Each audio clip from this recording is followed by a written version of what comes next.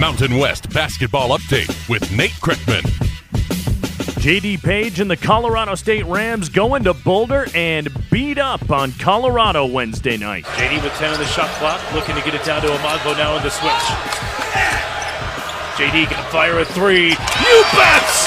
From downtown, J.D. Page. Brian Roth with the call, courtesy of Learfield. Page goes for 11. Emmanuel Amagbo leads the way with 16 points and 8 rebounds.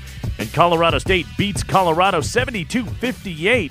Rams hold the Buffs to just 32% shooting from the floor. CSU off to a 6-1 start. Other Wednesday finals, UNLV an 89-81 win on the road at Southern Utah. Dwayne Morgan, 19 points, 14 rebounds. Boise State gets 21 points from Chandler Hutchinson in a 71-62 home win over SMU. Wyoming handles Denver 82-70 at the AA. Justin James, 21 points off the bench. And New Mexico holds off Abilene Christian 64-55 at the Pit. Tuesday, it was Nevada 77, Pacific 67 in Reno.